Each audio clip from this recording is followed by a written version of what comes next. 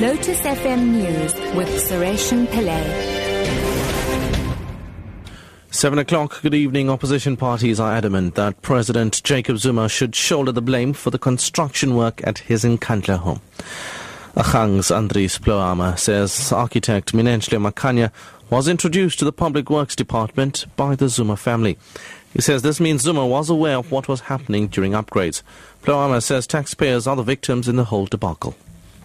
People were just, nominated, and all of these people, one way or the other, they were people who were part or close associates of Minenhle Makanya, who, by these documents, he is very close to the family and very close to the head of the household, which is the president. I want to emphasize that exonerating the president, it will be very wrong.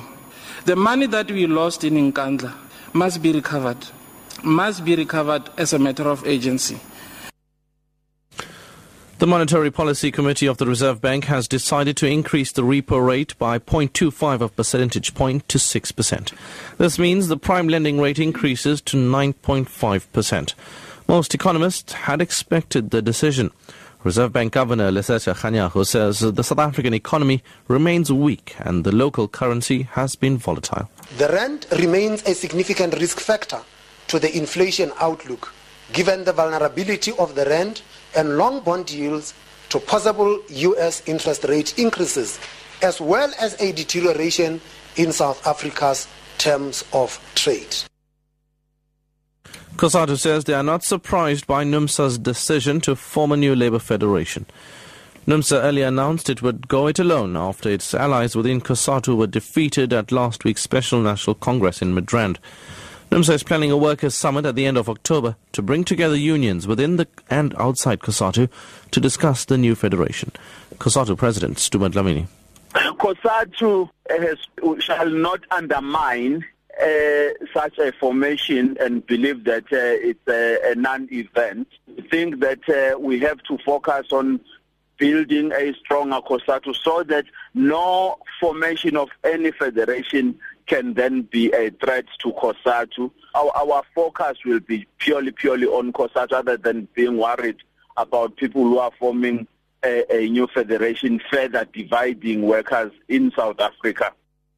And finally, a British teenager has pleaded guilty to inciting terrorism.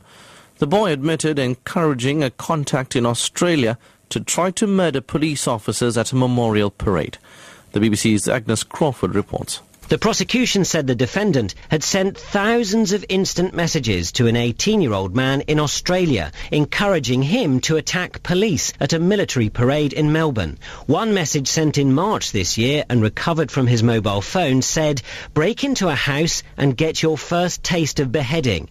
The boy admitted a single charge of inciting terrorism overseas. The judge asked for reports about whether the boy had been indoctrinated, and if so, in his words, what could be done to reverse the process. Top story at 7. Opposition parties are adamant that President Jacob Zuma should shoulder the blame for the construction work at his Nkandla home. I'm Sureshan Pillay, back at 8.